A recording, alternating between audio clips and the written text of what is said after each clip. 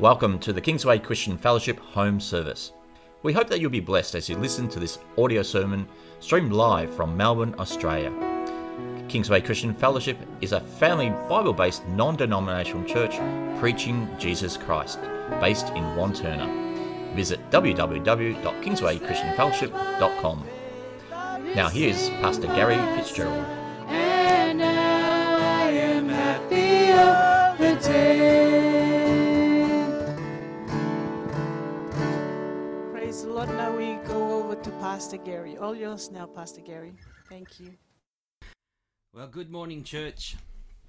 And, well, it's a pleasure to be able to join with you all and share the Word of God as we will this morning. And despite the fact that we're in lockdown again, it's still a joy to be able to come together, to worship, to fellowship into the degree that we can, but at least we're fellowshipping around God's Word, amen, in the presence of God. And God's not limited to a lockdown. And so we can rejoice in that. So as we come together, we have a sense of His Spirit that is with us. And so we want to be encouraged by the Word of God this morning. Now, I want you to turn with me to Psalm 139. Psalm 139. It's a familiar psalm to many, I'm sure, and we want to consider just a few aspects of it this morning. But as I myself was just meditating upon some of these truths that are contained within this particular psalm, it was upon my heart to share it this morning, because really it's as much as it's a teaching, it's a meditation upon some of the realities that surround the God Himself and His association to us, to you and I as individuals. And so when we consider the times in which we live and the uncertainty of the times that we're in and the times that are ahead and that which is to come, which the Bible prophesies and speaks of, it is critical that we continue to draw near to God and remain close to Him. Now, you'll remember last time I did speak, I spoke about knowing God. In these last days, it's critically important that each of us are in intimacy with God, that we are fellowshipping close to God. And so I want to build on that thought this morning. And so this time, not in the context of us knowing God, that's what we kind of considered last time, but I want to look at the flip side of that this morning, in the fact that God knows us. And in knowing us, we need to know that and understand that for ourselves. And so we're going to consider this as it's revealed to us in the Word of God. Just how much does God love us? How much? How deep is His care and concern for you and I? How often does God think of us? I mean, these are important questions, and they have biblical answers. God has spoken. God has revealed these things to us specifically in His Word.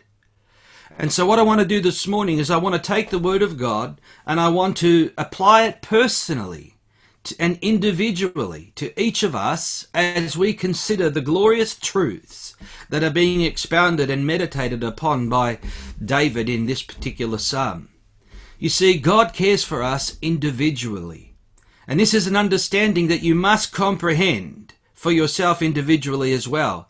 You see, the question sometimes arises, how can the God of heaven and earth, when you consider the vastness of how big the heavens are and the earth and all that's going on in the earth at any moment of time, how can God be so deeply, personally and individually concerned with me as an individual? And so sometimes we think, well, God doesn't really care about me. He really can't really be thinking of me right now in the midst of everything. But the fact of the matter is that He does. And it's important that you understand that. That what we're going to deal with this morning deals with the reality that God loves you. God is concerned for you. God thinks about you. And so the question, or I should say, well, it is a question, but the title of my message this morning are words that are found within the text itself when we read it in just a moment. But it is this, and that my soul knows very well. And that my soul knows very well. Because the truth of the matter is that we have to be fully convinced, we have to be fully persuaded in our own hearts and in our own minds that God loves me, that God is concerned about me, that God is mindful of me. And so this might sound a little self-orientated and centered this morning, but as we go through it, you'll see that it's not. And I'll show you that.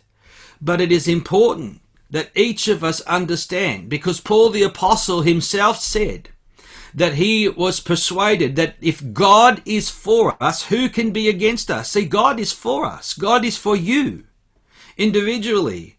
And so you are the focus of his love. You are the focus of his attention, as we will see in the Word of God. And your soul must know this truth, must grasp this reality for yourself this morning. So let's read our text.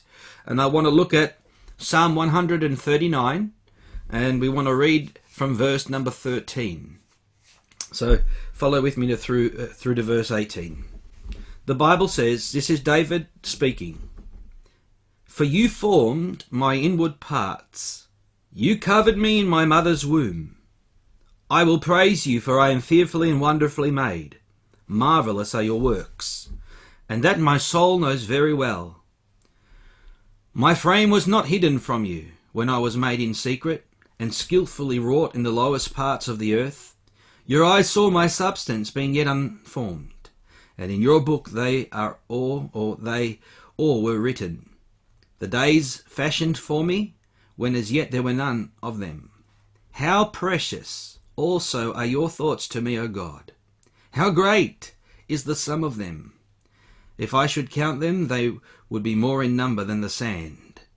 When I awake, I am still with you." Amen. God bless the word this morning. Quicken it, God, to every heart and to every hearer this morning that is gathered together with us. In Jesus' name I pray. Amen. See, David makes this statement, marvelous, oh marvelous are your works. And so I want to just establish the context rather than go through the whole psalm itself. It's quite meaty. But the context is David is writing and he is in deep contemplation.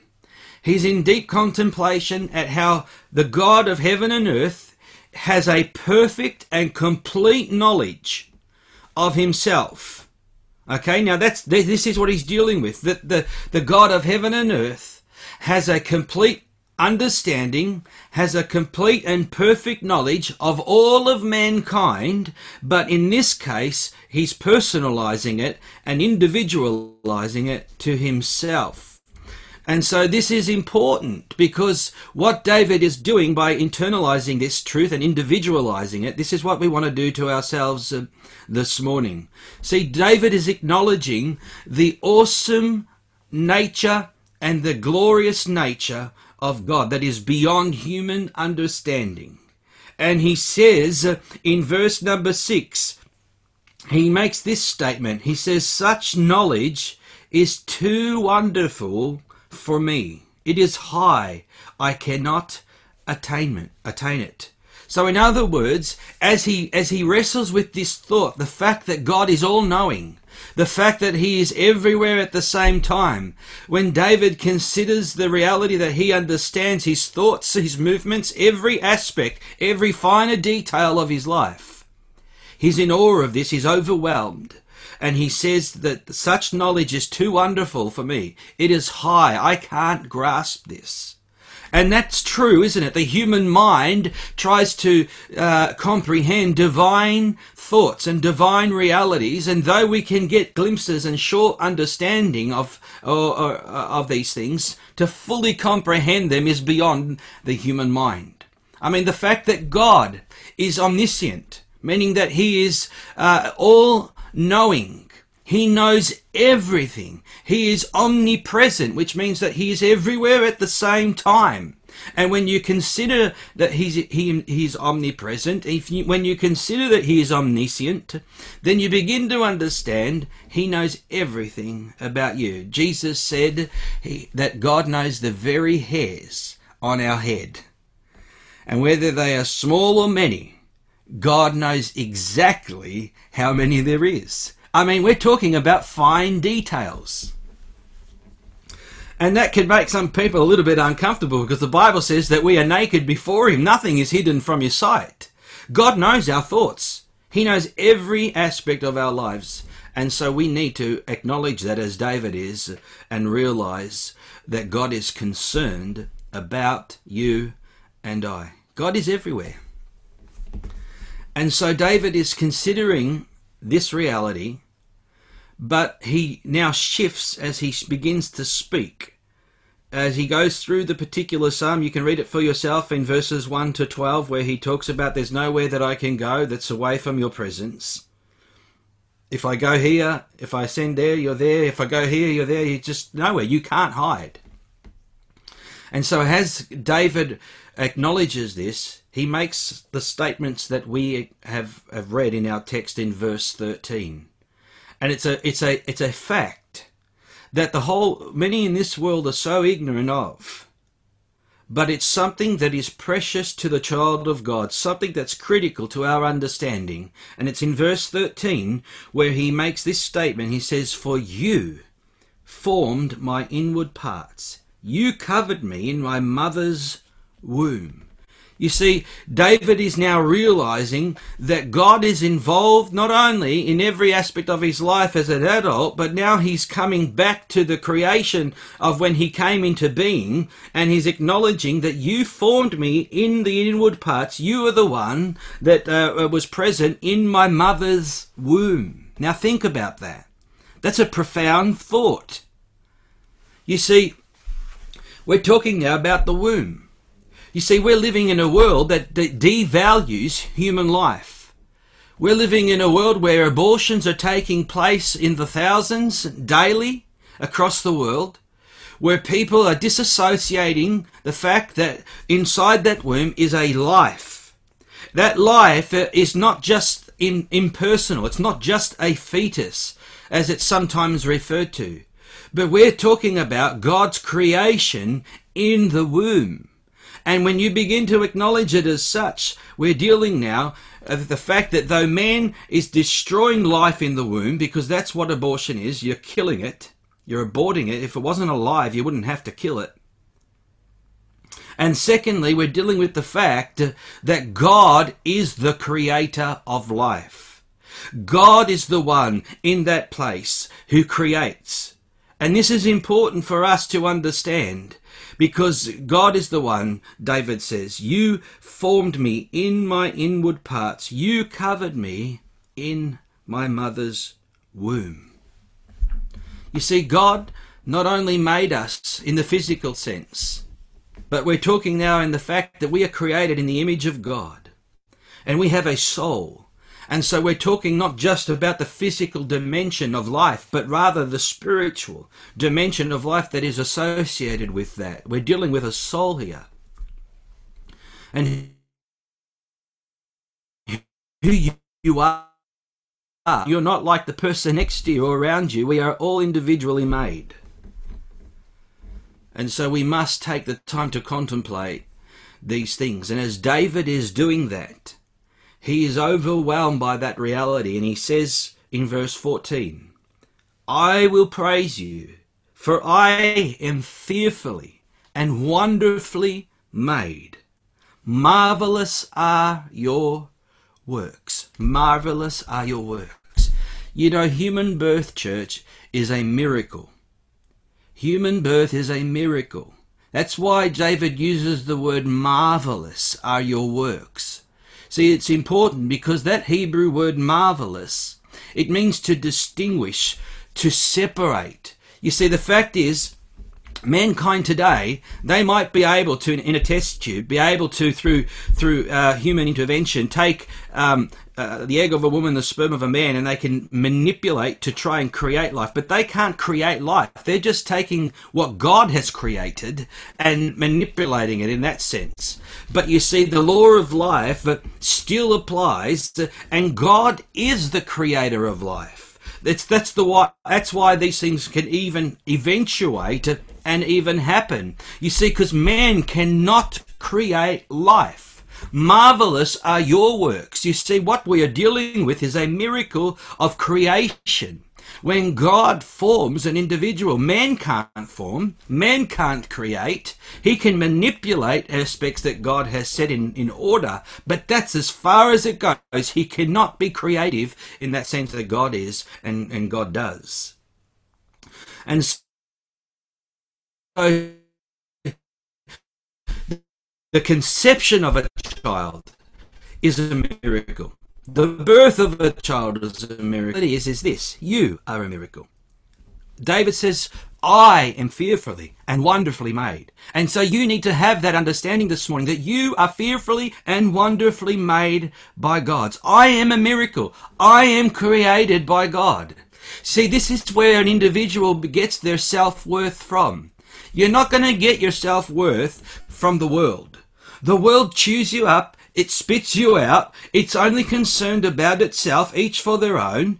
And so in many ways, if you're looking for your identity out there, if you're looking for your identity and self-worth in the world, then you're going to be left high and dry, because you're not going to get it from there. And you can see testimony after testimony of human suffering, where people have been scarred, hurt, and we have the mental health issues of today, we have suicide, the list goes on and on and on. See, what we need is our self-worth to be centered in Christ. It's an understanding that I am created by God. You see, my worth, my self-worth doesn't come from man. It doesn't come from myself. There was that song by Whitney Houston who said that the greatest love of all is to love yourself. No, it's not. That is the furthest thing. The greatest love of all is God's love for you. The greatest love of all is understanding His love for you and appropriating that love, because your identity is centered in Christ. Your identity is centered in God. Your self-worth comes from Him, because I am fearfully and wonderfully made. Now, in stating that, marvelous are your works, says David, he says these words, and that my soul knows very well. I love this phrase. I love this statement. It is profound. And that my soul knows very well. Now listen to this. He says my soul knows. Or in other words, my soul comprehends. My soul understands. It knows that, and it perceives this reality. But he doesn't just say that my soul knows. David says, my soul knows very well. And this is the key to what I want to emphasize this morning, is that your soul, you as an individual, you must know and know it well. Not just know about it and know a little bit of it. But you must know this truth, you must understand this reality, and your soul must know it very, very well. That word well means properly, completely, wholly for yourself. Now notice the phrase, my soul knows very well. You see, I can understand this truth as it applies to you this morning as I preach it. But that's not going to be enough.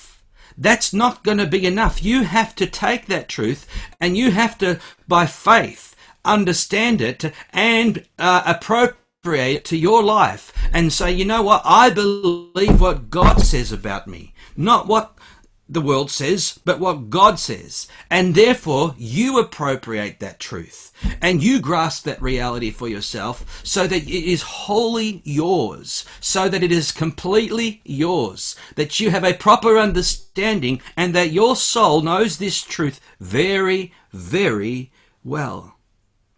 And so that poses the question this morning. Does your soul know this very well? And so let us ponder that question, because that's what we want to minister on this morning. This is what we want to speak to as we consider the Word of God. You see, I said from the onset, we're dealing with the fact that God cares for you individually. And you have to know this truth in its entirety. It's not enough for you to say, well, I think so, or I suppose so, or maybe, or kind of, or yeah, I'm sure he does a little bit. No. You need to be able to say, like David, I know. My soul is convinced, it is persuaded, it is beyond doubt that God loves me. God created me. My worth, my identity comes from Him. Now, let's look at verse 13. We've just looked at verse 13 and 14. But I want to consider with you now verse 15, because David goes a step further. And he says these words. Let's read it. My frame was not hidden from you when I was made in secret, and skillfully wrought in the lowest parts of the earth. You saw my substance being yet unformed, and in your book they were all written, the days fashioned for me, when as yet there were none of them. I read verse 16 obviously as well. But David says, my frame was not hidden from you when I was made in secret. You see, the idea that the concept that's being portrayed to us is clear. And in that secret place, excuse me, in that secret place, hidden from the eyes of men, in that obscure place of the womb, the Bible says that you were formed. God created you in that secret place. Now listen, he uses the word skillfully wrought. So you were not hidden from God. God was not somehow distant from you in the day of your creation. The Bible says he created you. And secondly, the Bible makes emphasis is that you were skillfully wrought by God. In other words, when you look at your unique person, when you look at who you are, don't compare yourself to others and what they may, what their qualities are compared to yours and vice versa. Understand that you are who you are because that's the way God created you. And this is important. You were skillfully wrought, the Bible says. Now, this means that it wasn't haphazard. It wasn't just, bang, and, like the creation, comes together by an explosion and then all of a sudden, life appears. No, it's not chaotic. It's not haphazard in the way. No. The Bible says, as the earth was created by God, so too you and I, we were skillfully wrought by God. In other words, in the Hebrew, this carries the thought that to fabricate, to embroider. It means needlework. In other words, can you imagine a tapestry of a needle going through with the thread and the intricacy and the detail of skillfully wroughting these things? Well, the Bible says when God formed you, you were skillfully wrought by God. And so this is not something that's just haphazard. This is not chance. This is a divine act of God to create you and make you who you are today. And so, in verse 16, David says, your eyes saw my substance being yet unformed. You see, God knew in his foreknowledge exactly how he was going to create you. He knew exactly what you would be like. And so this is comforting, this is important to understand. David says, my substance being yet unformed. And this is important because that word, in the Hebrew, unformed, it literally comes from a Hebrew word called golem, and it means an unformed mass. So in other words, think of an embryo. An embryo is an unformed mass. And yet we know that what that turns out to be. That's why you find in the medical world they don't refer to it as human life. They refer to it as a fetus, because that it depersonalizes that reality.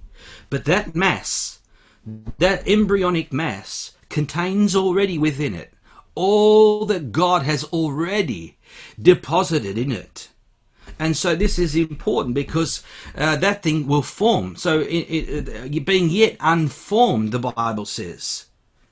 David says, you saw my substance being yet unformed. Before men ever saw it, before it ever manifested, God knew exactly who you were because he created you. And this is what David is considering.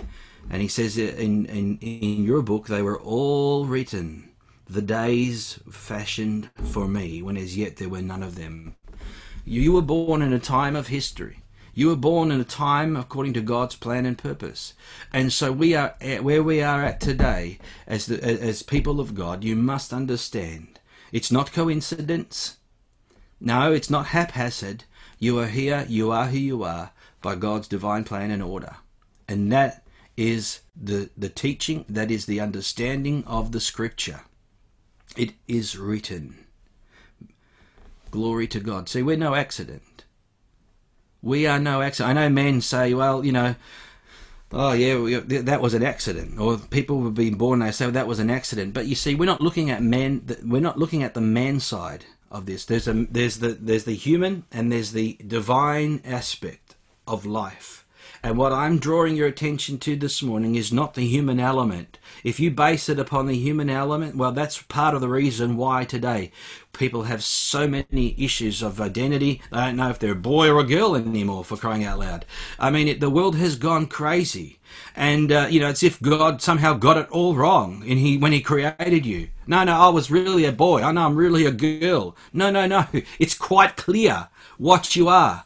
And so people need to understand that there's the whole human element is disassociated here.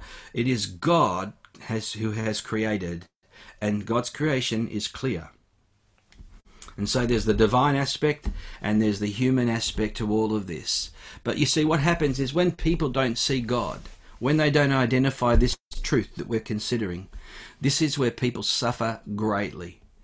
And I know this personally, and various other reasons, because, Satan, the Bible says, his desire is to steal, kill, and destroy a human life. And so he wants to devalue human life. He wants to say, you know what, you're good for nothing. He wants to say you're worthless. He wants to say no one loves you. No one really cares. If you weren't on the earth, no one would even think twice. You see, that's the lies of the enemy. That's the devaluation of life in the world. And so we have an epidemic of mental health. We have an epidemic of loneliness. We have an epidemic of depression. We have an epidemic of suicide.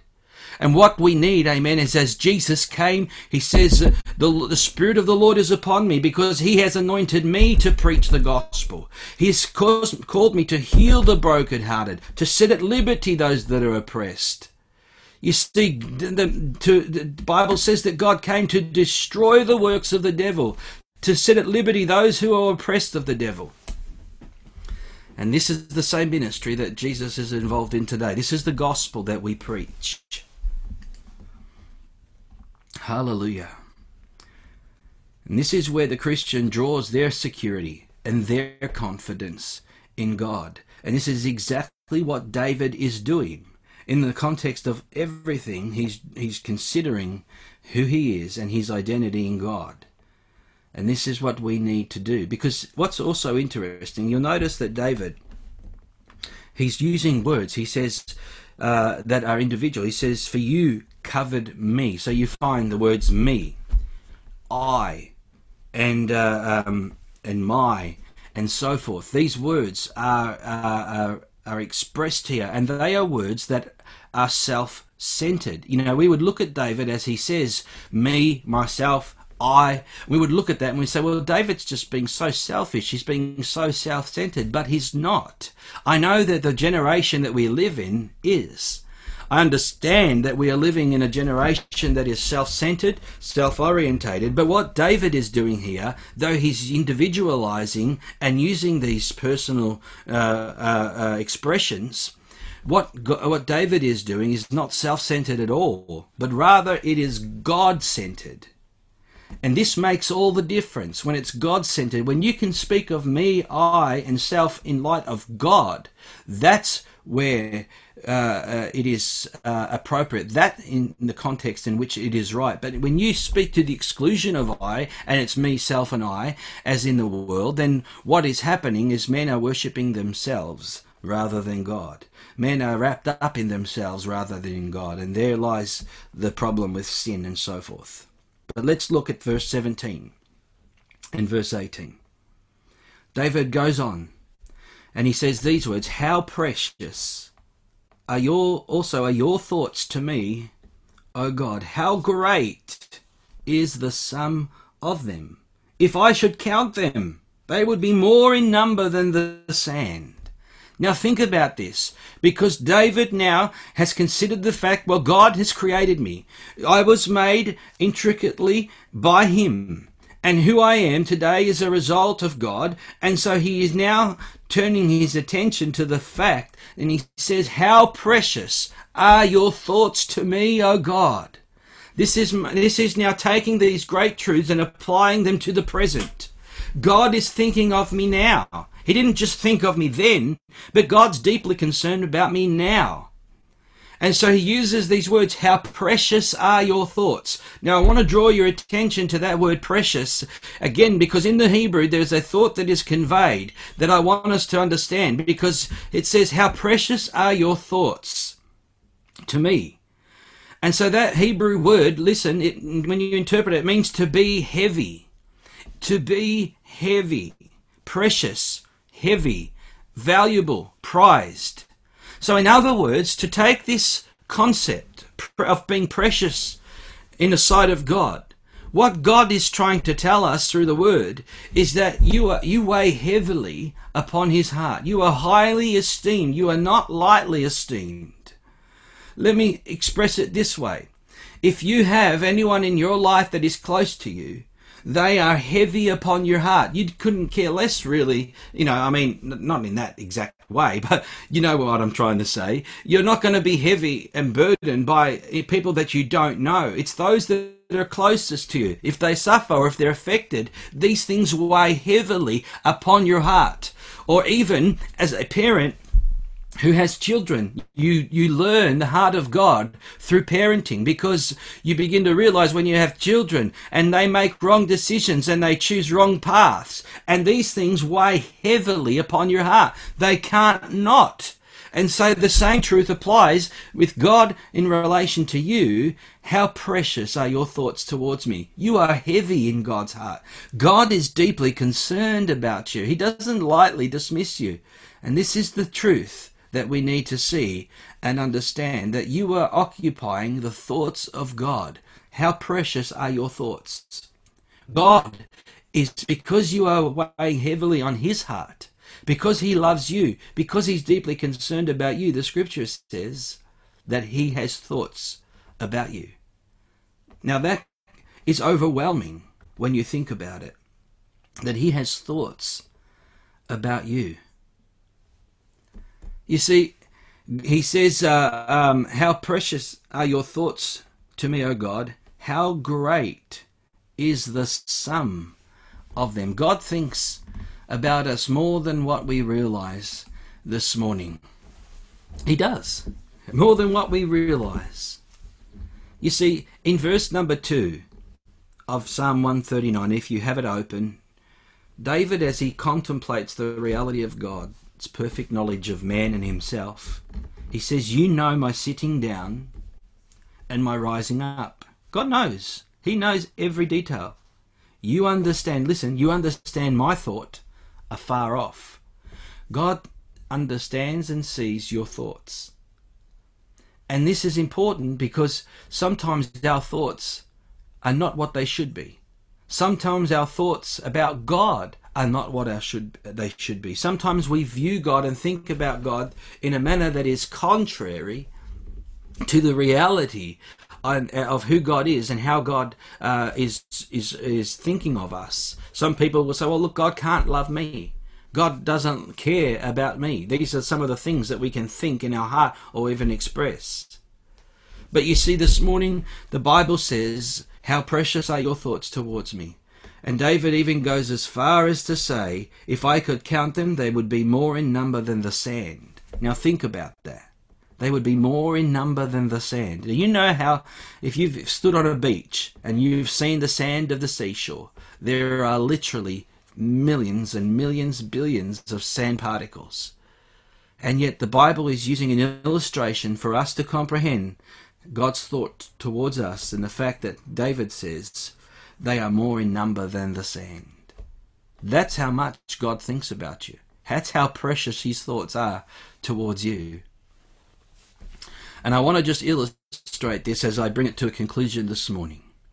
And I want to share with you a couple of scriptures in the book of Isaiah and in the book of Jeremiah. But before I read it, I want to make the fact and point out the context so that we can understand. God is speaking in both these instances to the children of Israel, and they have their application to the children of Israel and also to the present and future plans that God has for the nation. But at the same time, remember clearly that what the Bible says is this. Paul says in Corinthians, he makes it clear that when he makes reference to Israel and he makes reference to the Old Testament, when we look at God and his dealings with Israel, the Bible says that these things were written for our admonition. They were written for our instruction. They were examples to us. And so when you look at Israel, not only do we get an understanding of human nature, but when we look at God's response to Israel, we get an understanding of how God thinks towards us. And so in light of that, I want to read these two scriptures. And I want to read firstly in the book of Isaiah, chapter 55. So you can go there or read it on your screen as it comes up. Isaiah 55. Verse number 6. God says, "Seek the Lord while he may be found, call upon him while he is near. Let the wicked forsake his way, and the unrighteous man his thoughts. Let him return to the Lord, and he will have mercy on him, and to our God, for he will abundantly pardon." Verse 8, "For my thoughts are not your thoughts, nor are your ways my ways, says the Lord. For as the heavens are higher than the earth, so are my ways higher than your ways, and my thoughts than your thoughts." Now again, having read that, I want you to understand the context. Isaiah the prophet is speaking, and God is speaking through him, and it's an invitation to Israel, and by extension it's an invitation to the sinner. It's an invitation to the saint. It's an invitation to Israel who had sinned against God. It's an invitation to the Christian who has sinned against God. And God can forgive. This, he says, "I will pardon." Because the nature is when we are condemned, when we think, "Well, I've fallen short, I've failed God, I've sinned against God. How can God forgive me? How can God love me?" Well, you see, this is an invitation by God to abundant life in this particular text. And God is telling you and I that to seek him and to call upon him while he may be found. Because God says, "I will have mercy on you. I will forgive you if you will call upon me." And more than that, God says, "My thoughts are not your thoughts." You might be thinking, "You know what, it's over. I can't go on. I can't be forgiven." You don't understand. But you see, God says, "My thoughts are not your thoughts. My ways are not your ways." And so if God says that he's willing to forgive, if it says that he's willing to pardon and wants to show you mercy, then it is imperative that you understand the nature and love of God, and that you repent and you come to God and you accept his love and forgiveness in your life, because his thoughts are for you. Now turn with me to Jeremiah, and I want to read from Jeremiah chapter 29. Jeremiah chapter 29. Now again, people make the point that this has got to do with Israel as a nation, and absolutely it does. But it's not only exclusive to Israel as a nation. It has a promise to you and I. It speaks to you and I. Because the reality is, as Israel was in captivity to Babylon because of their disobedience to God, God is speaking to them in a state where they have been under the judgment of God, where they have been judged by the Lord for their rebellion, and bringing them back. He's wanting to bring restoration. And so listen as we read from chapter 29, verse 10. I'll read it from there.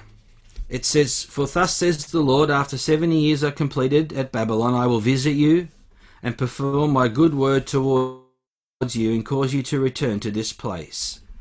So that's the context. Now listen to what he says. Verse 11, "For I know the thoughts that I think towards you, says the Lord. Thoughts of peace, not of evil, to give you a future and a hope." See, that's the heart of God. Though he slays, amen, he restores.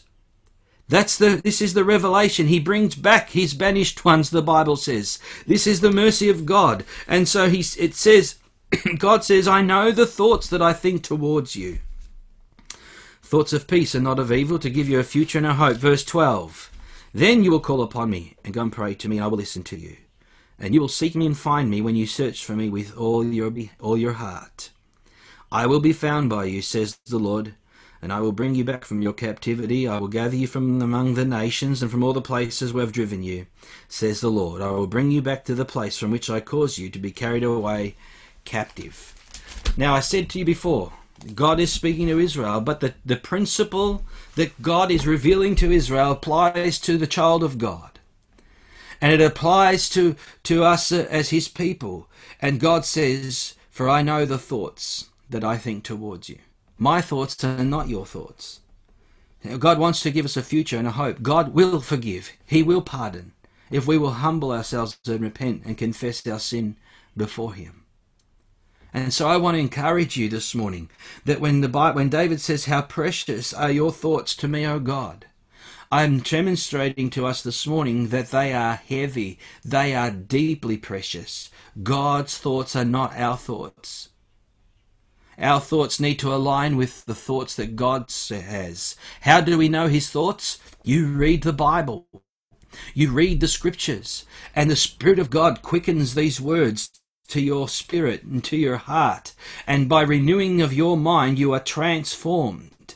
And God, amen, reveals his thoughts to us through his word. That's why it's important. If you don't read the word, then you'll remain ignorant of his thoughts until your own detriment, until your own personal suffering. So I encourage you this morning to read the word and to pray and to draw near to him. You see, David has realized this morning just how wonderful God is. He has realized and expressed in this psalm how God thinks about him, how God views him. And we need to understand as God's children that section, and he says, "When I awake, I'm still with you. When I awake, I'm still with you." And I say to you this morning, God is with you.